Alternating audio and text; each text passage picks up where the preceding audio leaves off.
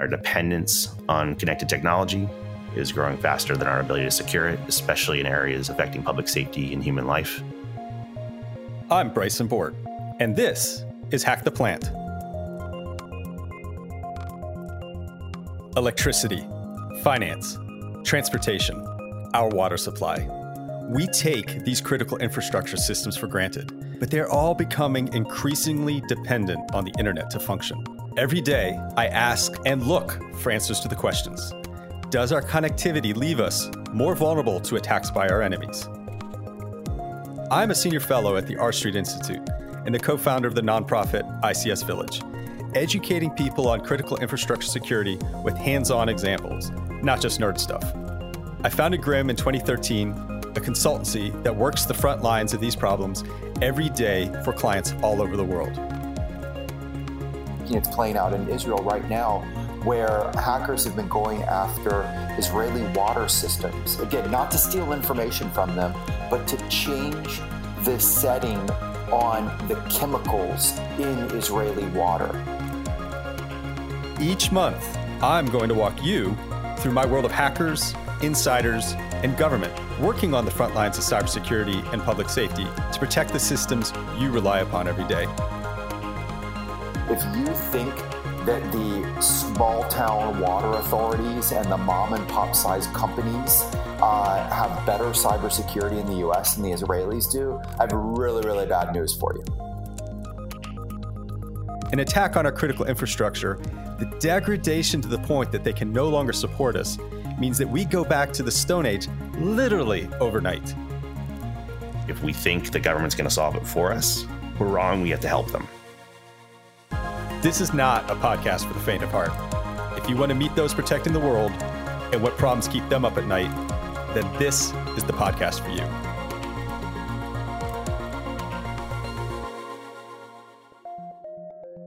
I'm Bryson Bort, and this is Hack the Plant. On today's episode, we're talking to Dr. Reem Al-Shamari, Chief Information Security Officer. In other words, the leader with the final say on cybersecurity at the Kuwait Oil Company. She's here today to discuss cybersecurity challenges in the oil and gas industry and what private companies and government leaders can do to keep us safe from attack. As we all know that the adversaries is always collaborating with each other. They have their own forums where they can share all these threats and the dark web and all of that. Being an oil and gas industry, it means we under the same threats, we under the same adversaries and targets. They always utilize the social engineering as a first stage to compromise or to gather the information they need, knowing that human factor can be a weakest link in that defense. Imagine that you're building a very high defensible castle, and one of the citizens of that castle, just at one night, he feels a little bit, humid, or he needs some air. So he just opens that window just slightly to have that breeze of air, cold air comes at night to him, and he sleeps. The adversaries would spot that weakness and would make best of that. Sometimes the human factor, curiosity, will always play a role in enabling these attacks happens. So the adversaries are very, very aware of that human factor. In this episode, we discuss operational security of oil and gas pipelines, the absence of regulation in industrial control systems, and how regional and international groups collaborate to share threat intelligence. It's even better for us as, let's say, the good guys to collaborate, to share our threat intelligence, to give each other's heads up of what's going on in the region. Reem oversees cybersecurity in the oil and gas sector in a part of the world where it plays a critical role to her country's national cybersecurity. She leveraged the capabilities of the Kuwait Oil Company, leading several initiatives that resulted in a remarkable positive impact reaching national, regional, and international levels. She's the co-founder of the Women in Cybersecurity Middle East group, which will have its first virtual conference coming up 14 to 15 November. So you effectively oversee cybersecurity for the entire oil and gas industry in Kuwait. Of course, Kuwait has a heavy economic dependence on oil, raises national security questions. Just how critical is this issue, Reem? It's very critical. Me leading the cybersecurity in Kuwait Oil Company, which is one of the other 10 companies within the oil sector. And there's a forum that collaborates all these 10 companies, and KOC is leading that forum, and I'm representing KOC in that forum. We have established this forum where we have collaborating efforts and sharing threat intelligence. The aspect or the purpose from this forum is really relating to your question when you said how much critical is cybersecurity in oil and gas industry. Kuwait, similar to the other Gulf countries, is an oil-producing country where the national income depends highly in a very high percentages on the oil production and exploration as well as exporting. So securing and having the right measures of cybersecurity within these operations really relates to the national security of the whole country, as it's impact the whole national income. And from that comes the critical role of us playing the, let's say, the cyber defenders for these digital oil fields borders for our country and even our entities within Kuwait. So that's how critical it is.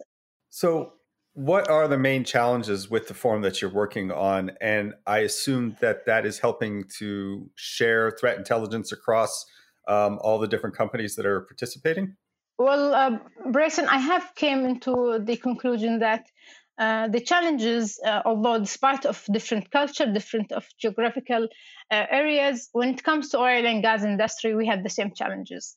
I've been listening to different podcasts and attending different forums for ICS and SCADA challenges with cybersecurity. And all of the CISOs and all of these, professionals in cybersecurity really addresses the same challenges. One of them is, which all of us is aware of, the lack of collaboration between IT and OT, where we have a big gap where there's no alignment towards collaboration in addressing the cybersecurity aspect. We do have this lack of communication between both parties because sometimes everyone is very much focused at their priority that we are focusing on OT, where we have the production and operation should be continuously there, while in IT, it's like availability of the service. Different priorities, but again, as cybersecurity, we are covering both and we are securing both. And that's why we need to merge and find a win-win situation and the shared zone where they can both work on that zone in order to secure the whole company. As you are aware that sometimes there can be lateral movement from IT vulnerabilities or compromised, let's say, machines or servers, where it can then lateral movement to the OT through the assuming or the myth of having an air gap, you would have some, let's say, lateral movement from IT to OT or vice versa. So you really need to have this buy-in between both. You need to have this alignment with the spirit of having one, let's say, collaborative goal towards ensuring the cybersecurity maturity in both areas. And this really what puts the big burden on us as cybersecurity officers and teams where we are addressing both areas under the same role. And we need to do this alignment with both mindsets and get that, shared zone where we can have this alignment being built in, the buy-in from both, and tackling and aligning them with our own objectives, which is securing the whole industry and the whole country by itself as well. So what do we do in the absence of government regulations related to cybersecurity in industrial systems? What's at stake and what role and responsibility do you have, Reem? With the absence of some of the regulations and industrial control systems, we of course map to the best practices and the global standards. And we have different entities that we're following with the cybersecurity and industrial guidelines, as well as regulations. And let's just say we have our own commitment towards securing the operational technology environment as well as the information technology environment, the IT. So we do our own homework to map to the international standards when it comes to industrial control systems. We make sure that because we do have an auditing mechanism, and we do have some mechanism even within internally our cybersecurity team. I do have an audit and compliance arm where we do these exercises of auditing our own operations when it comes to cybersecurity. So instead of waiting for the regulations of the government to come into action or to formulate officially and being shared, we build our own let's say, a framework, which is very much aligned with the best practices around the world and industrial and global ones, and which by default, when our governmental and local guidelines toward the cybersecurity industrial control systems pops into the picture or get formulated, we will for sure be aligned with that, because they will not conflict or be in a different island than what is being utilized and accepted at an international level. Transitioning now from a national and an international question, how do these questions that you're dealing with at a national level fit into the global oil supply chain? Excellent question. We deal in 3 levels. Let me put it this way. We deal with the national level, which I just shared, where we are sharing the threat intelligence within our oil sector within Kuwait, and we have a forum that is being very much a success story, where we have a high trust between the members and a wonderful professionalism spirit, where we are sharing threat intelligence on time, building our capabilities, and having a shared roadmap to all of us, like for a 2040 strategy. The concept and the fact of being stronger together is no longer just words. You will see me using that hashtag very much a lot in my posts and everywhere, even social media or even within my communications, because I have witnessed that this type of collaboration and gathering up these efforts and sharing threat intelligence and sharing the best practices, especially when it comes to a very critical field like cybersecurity, will really make us stronger, will really make us a much better advantage.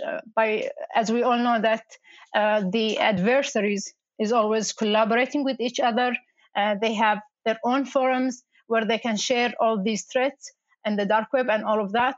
So it's even better for us as, let's say, the good guys to collaborate, to share our threat intelligence, to give each other's heads up of what's going on in the region. Because being an oil and gas industry, it means we under the same threats, we under the same adversaries and targets as well. This is on the regional level. When we go a little bit or one level up, which is the international and global level, I had the privilege and the honor also to join another forum at the global level, which is the World Economic Forum, where they have a wonderful initiative called the Cyber Resilience.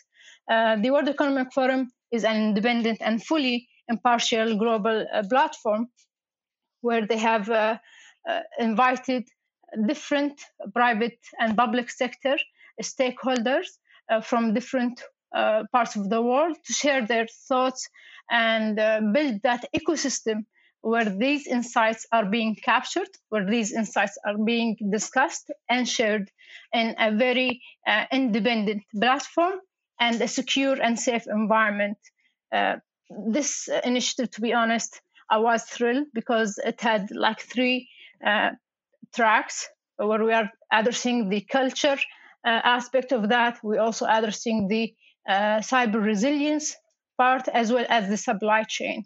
And the stakeholders or the audience in each track, they are working and meeting as if we are like one team under one company. the spirit that these CISOs are sharing and the transparency we have built in our thoughts, in our, let's say, feedback, is really developing and contributing into a wonderful built framework that we are currently developing, which looks at the whole ecosystem, not only at the operational level, not only at the regulatory level. We're trying to build a holistic framework that addresses different levels of the whole ecosystem within oil and gas cybersecurity industry. And it has that flexibility,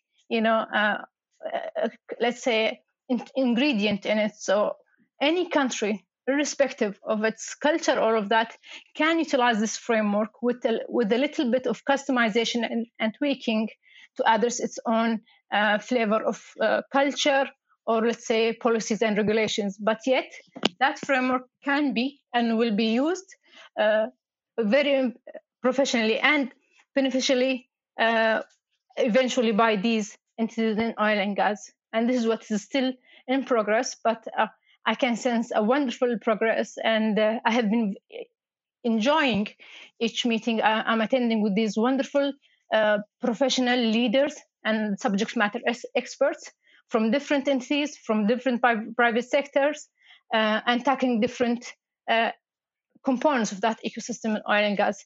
And all of us is trying to collaborate in developing something for the whole world. And this really makes my heart smile, because I enjoy this. I enjoy contributing to the community.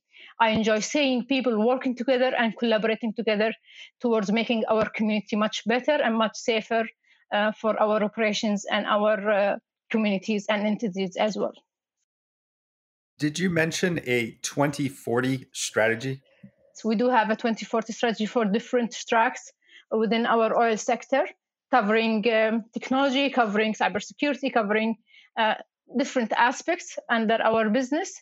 But my focus as KOC, we are leading the cybersecurity program for these K companies or this oil sector. And we have been achieving with the thanks and the contribution of the teamwork of the whole 9 companies, we have been achieving success stories for that roadmap of 2040 plan. Yes. Can you share one of those successful case studies that you just mentioned?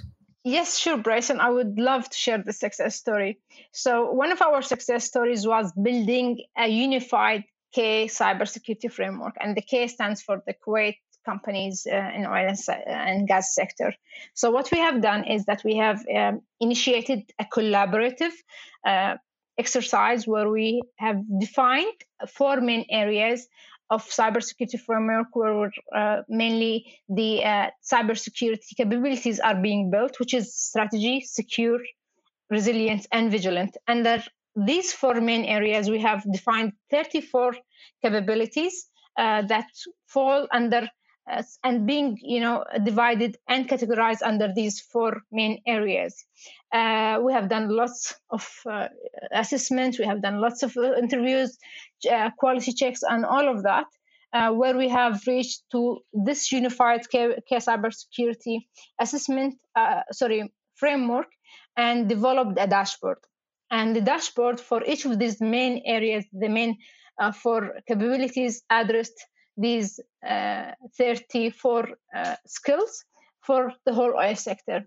And for me, when I presented that to our C-suite and executives of the whole oil sector, that was for me the sense of joy, the sense of pride, because within one dashboard, let's say if we give an example, for vigilant, let's say a vigilant cyber resilience, or for the vigilant portion or component, we have identified between the 9 companies which company is leading that part of capability. Let's say X company is being the best in cyber analytics, the other X company is doing very nice, and the let's say DLP, the other company, is doing wonderful job in the let's say the SOC operations and all of that. So we did have different capabilities, and from that dashboard, we then gave the visibility to our executive to see which K company have the maturity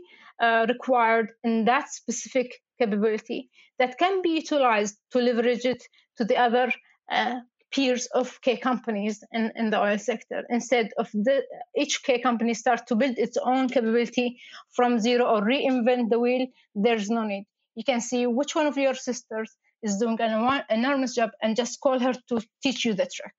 And this is where it really happened. Leveraging the resources, sharing the best practices. And we had that framework that really identified for us which one of these are leading in that specific capability within one dashboard. And that's what really made it an excellent success story, because it's not only operational, it's even at the C-suite, at the management level, they have this visibility. And visibility means a lot in cybersecurity, especially when you talk to the C-suite and you need to present it in a very business language. And that dashboard has combined both the business language and the effectiveness in how to address these resources of many and huge companies within identifying and utilizing one unified cybersecurity framework where you can utilize and benefit and leverage each company's maturity efficiently to serve the other K companies. At the end, yes, we are different companies, but we are saving one income. We are contributing into a national income of our one country, which is Kuwait. And at the end, we are one oil sector of Kuwait that is representing the industry within our region. And for that, we are collaboratively working toward a very unified goals and objectives, and utilizing the collaboration in building and leveraging the capabilities to all the others to reach the same maturity and to support each other's. Again, together is always stronger. How do you do threat sharing with an adversary? I mean, surely that's part of the challenge of like the politics of we have to be friends with them. They're allowed to be in our club, but we're kind of sharing the intelligence of what they're doing with them. Exactly. But when it comes to sharing threat intelligence in the oil and gas, we're very, very much a close community, because we're relating it to the Gulf countries. And in the Gulf countries, we are friends. You know, we're talking about Kuwait, Saudi Arabia, Emirates, Qatar. We have Bahrain, Oman. Mm-hmm. So these are the six countries of the Gulf, and we have already a common Gulf Council that we have several initiatives already taking place in one region. Our national income depends on oil production at a very high percentage, so we're all in the same boat. We're all we have been in a review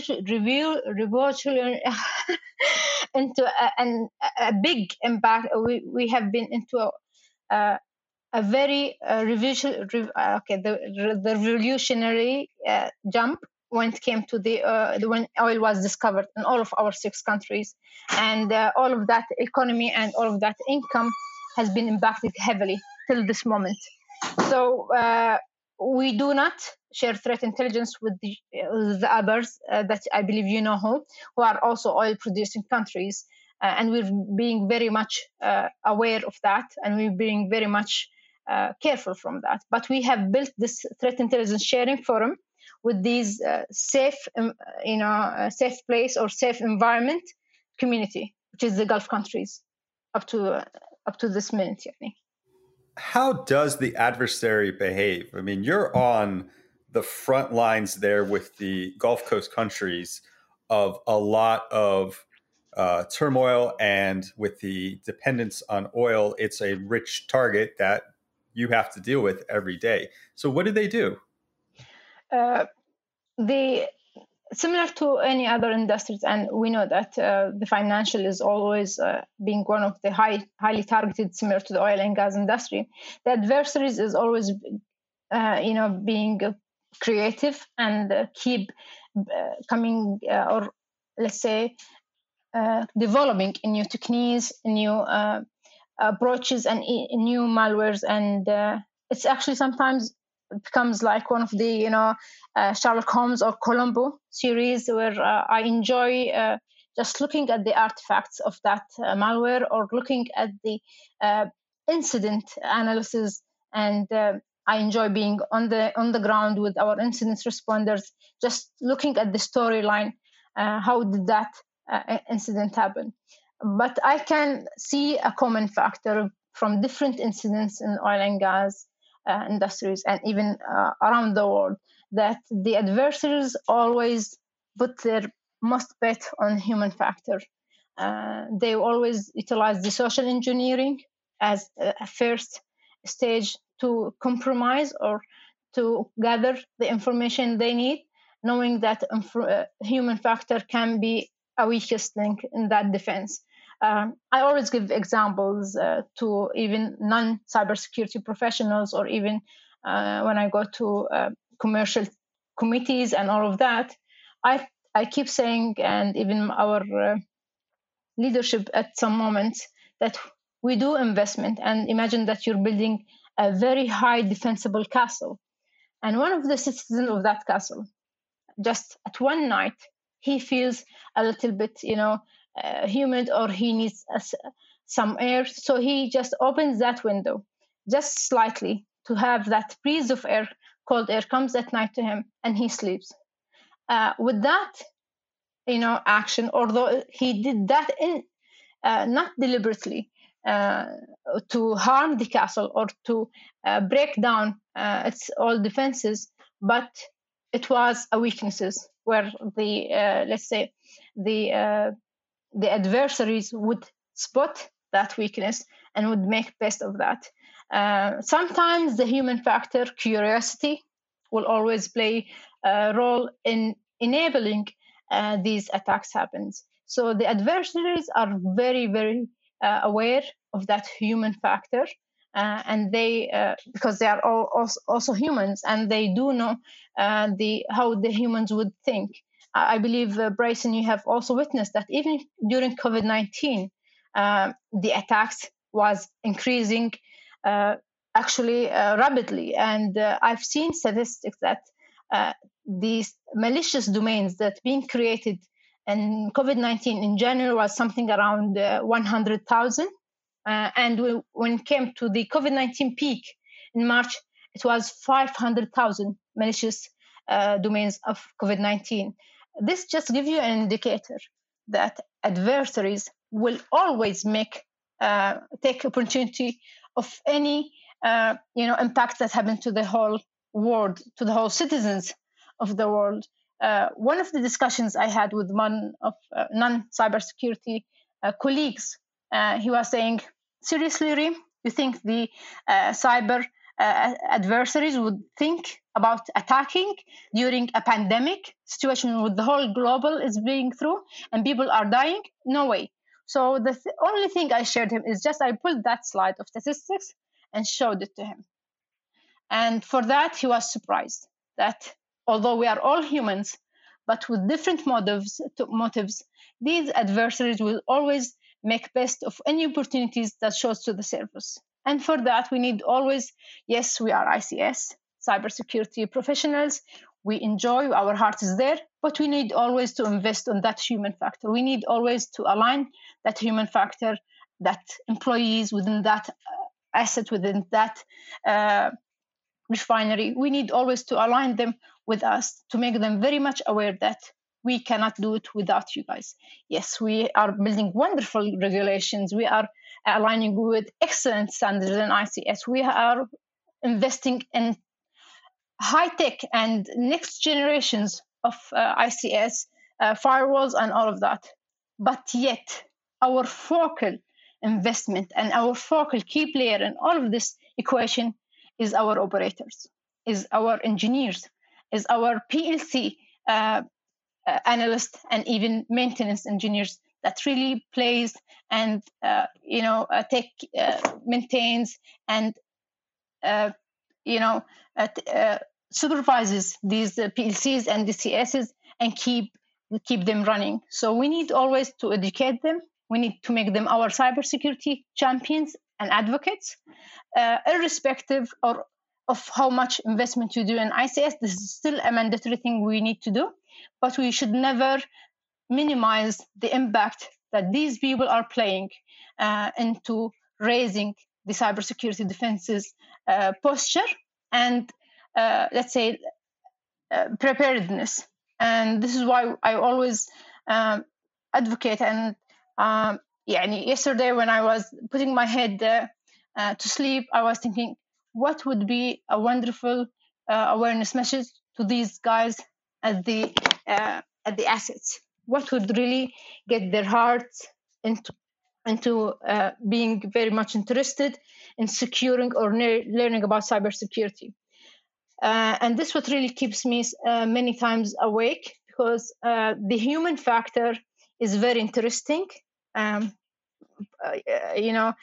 element, and we need to know the right question in order for us to address it and utilize it. And recently, within my Harvard studies, I learned that we need to map the three factors together. From Professor Linda Hill, she's a wonderful doctor there. She said that we need to align the head along with the heart and make it feasible once the alignment happens for hands to take action. So even within our awareness messages that goes to the OT, which is a little bit challenging for us to bring them on, because they are not coming from an IT background, we need also to take that approach and that strategy in getting their heads aligned with their hearts and making sure what's in it for us if we really take that cybersecurity session. What's really is it for us if we do that checkup of quality check or cybersecurity check and complete that survey? What is it for us? So we always need to take their heart and their buy-ins and also align it with the head and the roadmap and the importance of being a cybersecurity defender of your national income and national security of the whole country.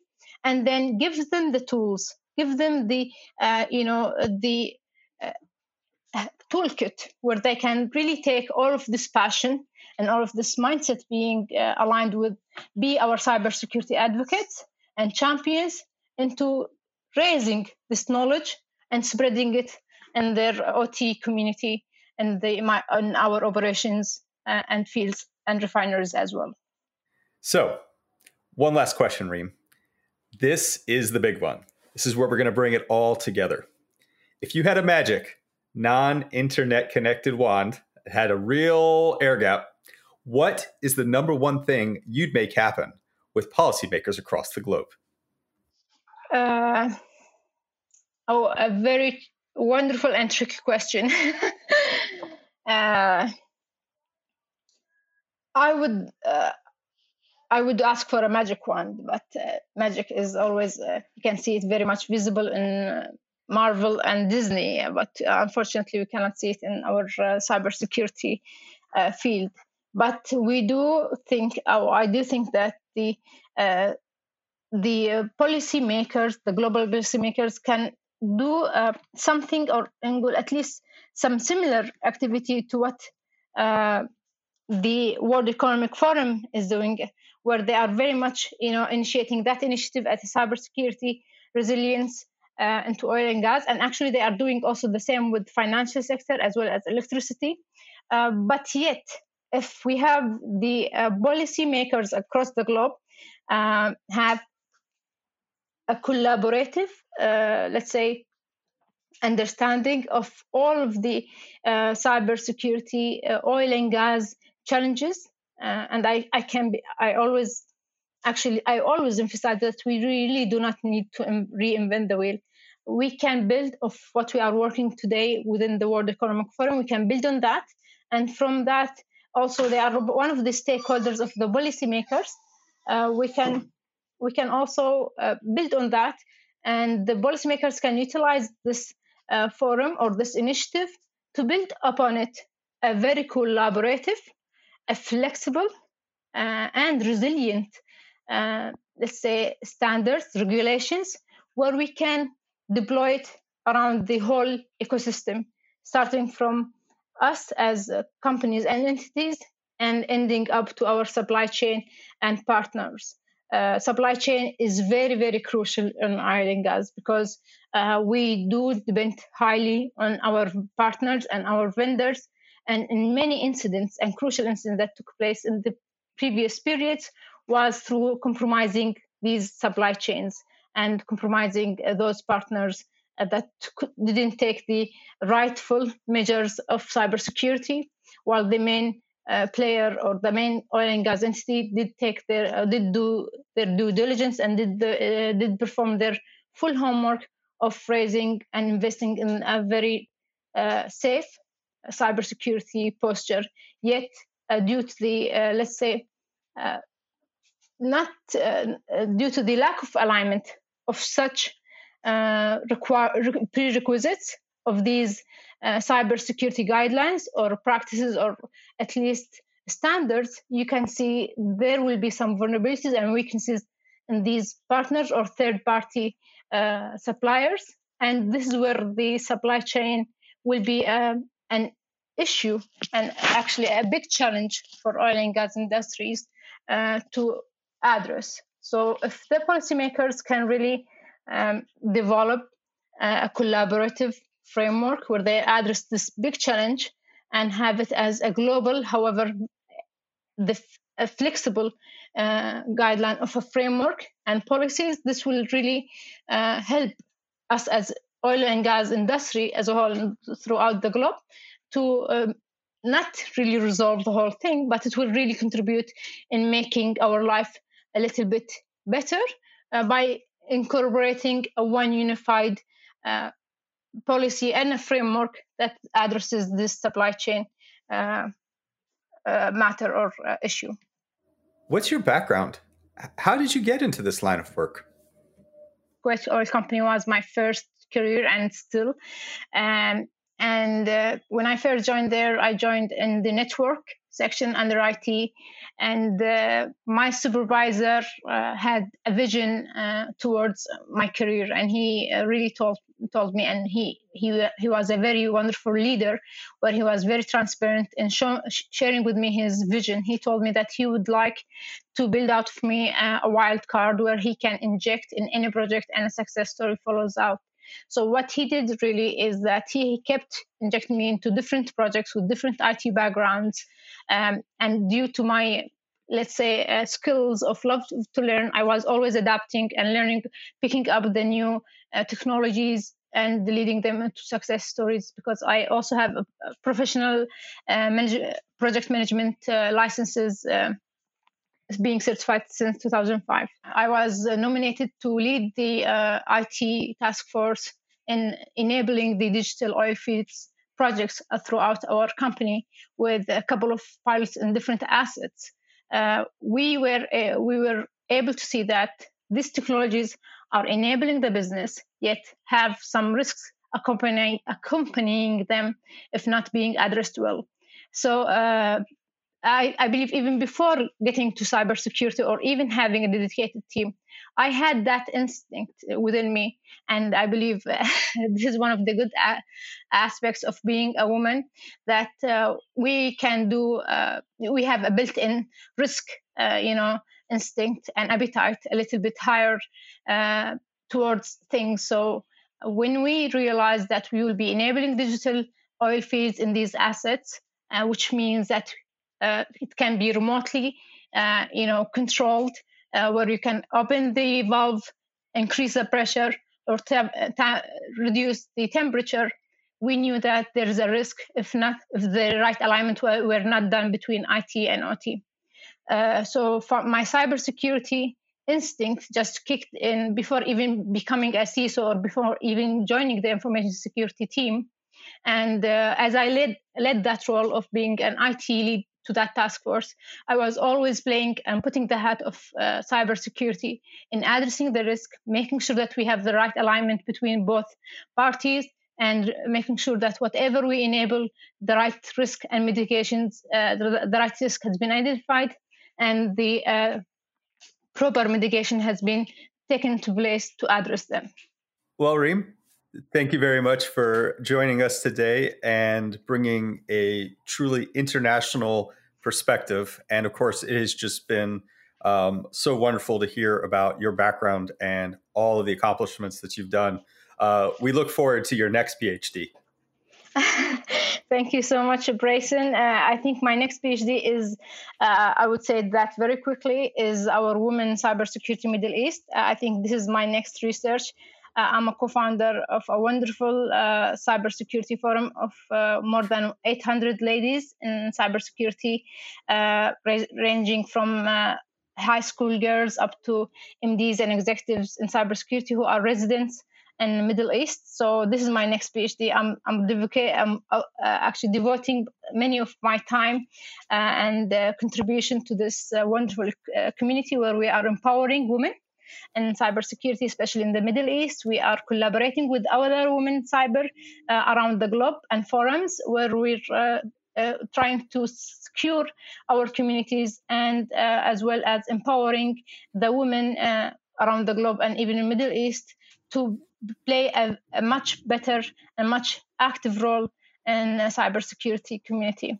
And if you may allow me also to just announce that we are having our first annual virtual conference coming in November, and we have opened these call for papers there where we are encouraging women speakers from around the globe in cyber to really participate and make their voices much being heard around the globe. So this is my next PhD, contributing more to our society and community and empowering our women and ladies around the globe.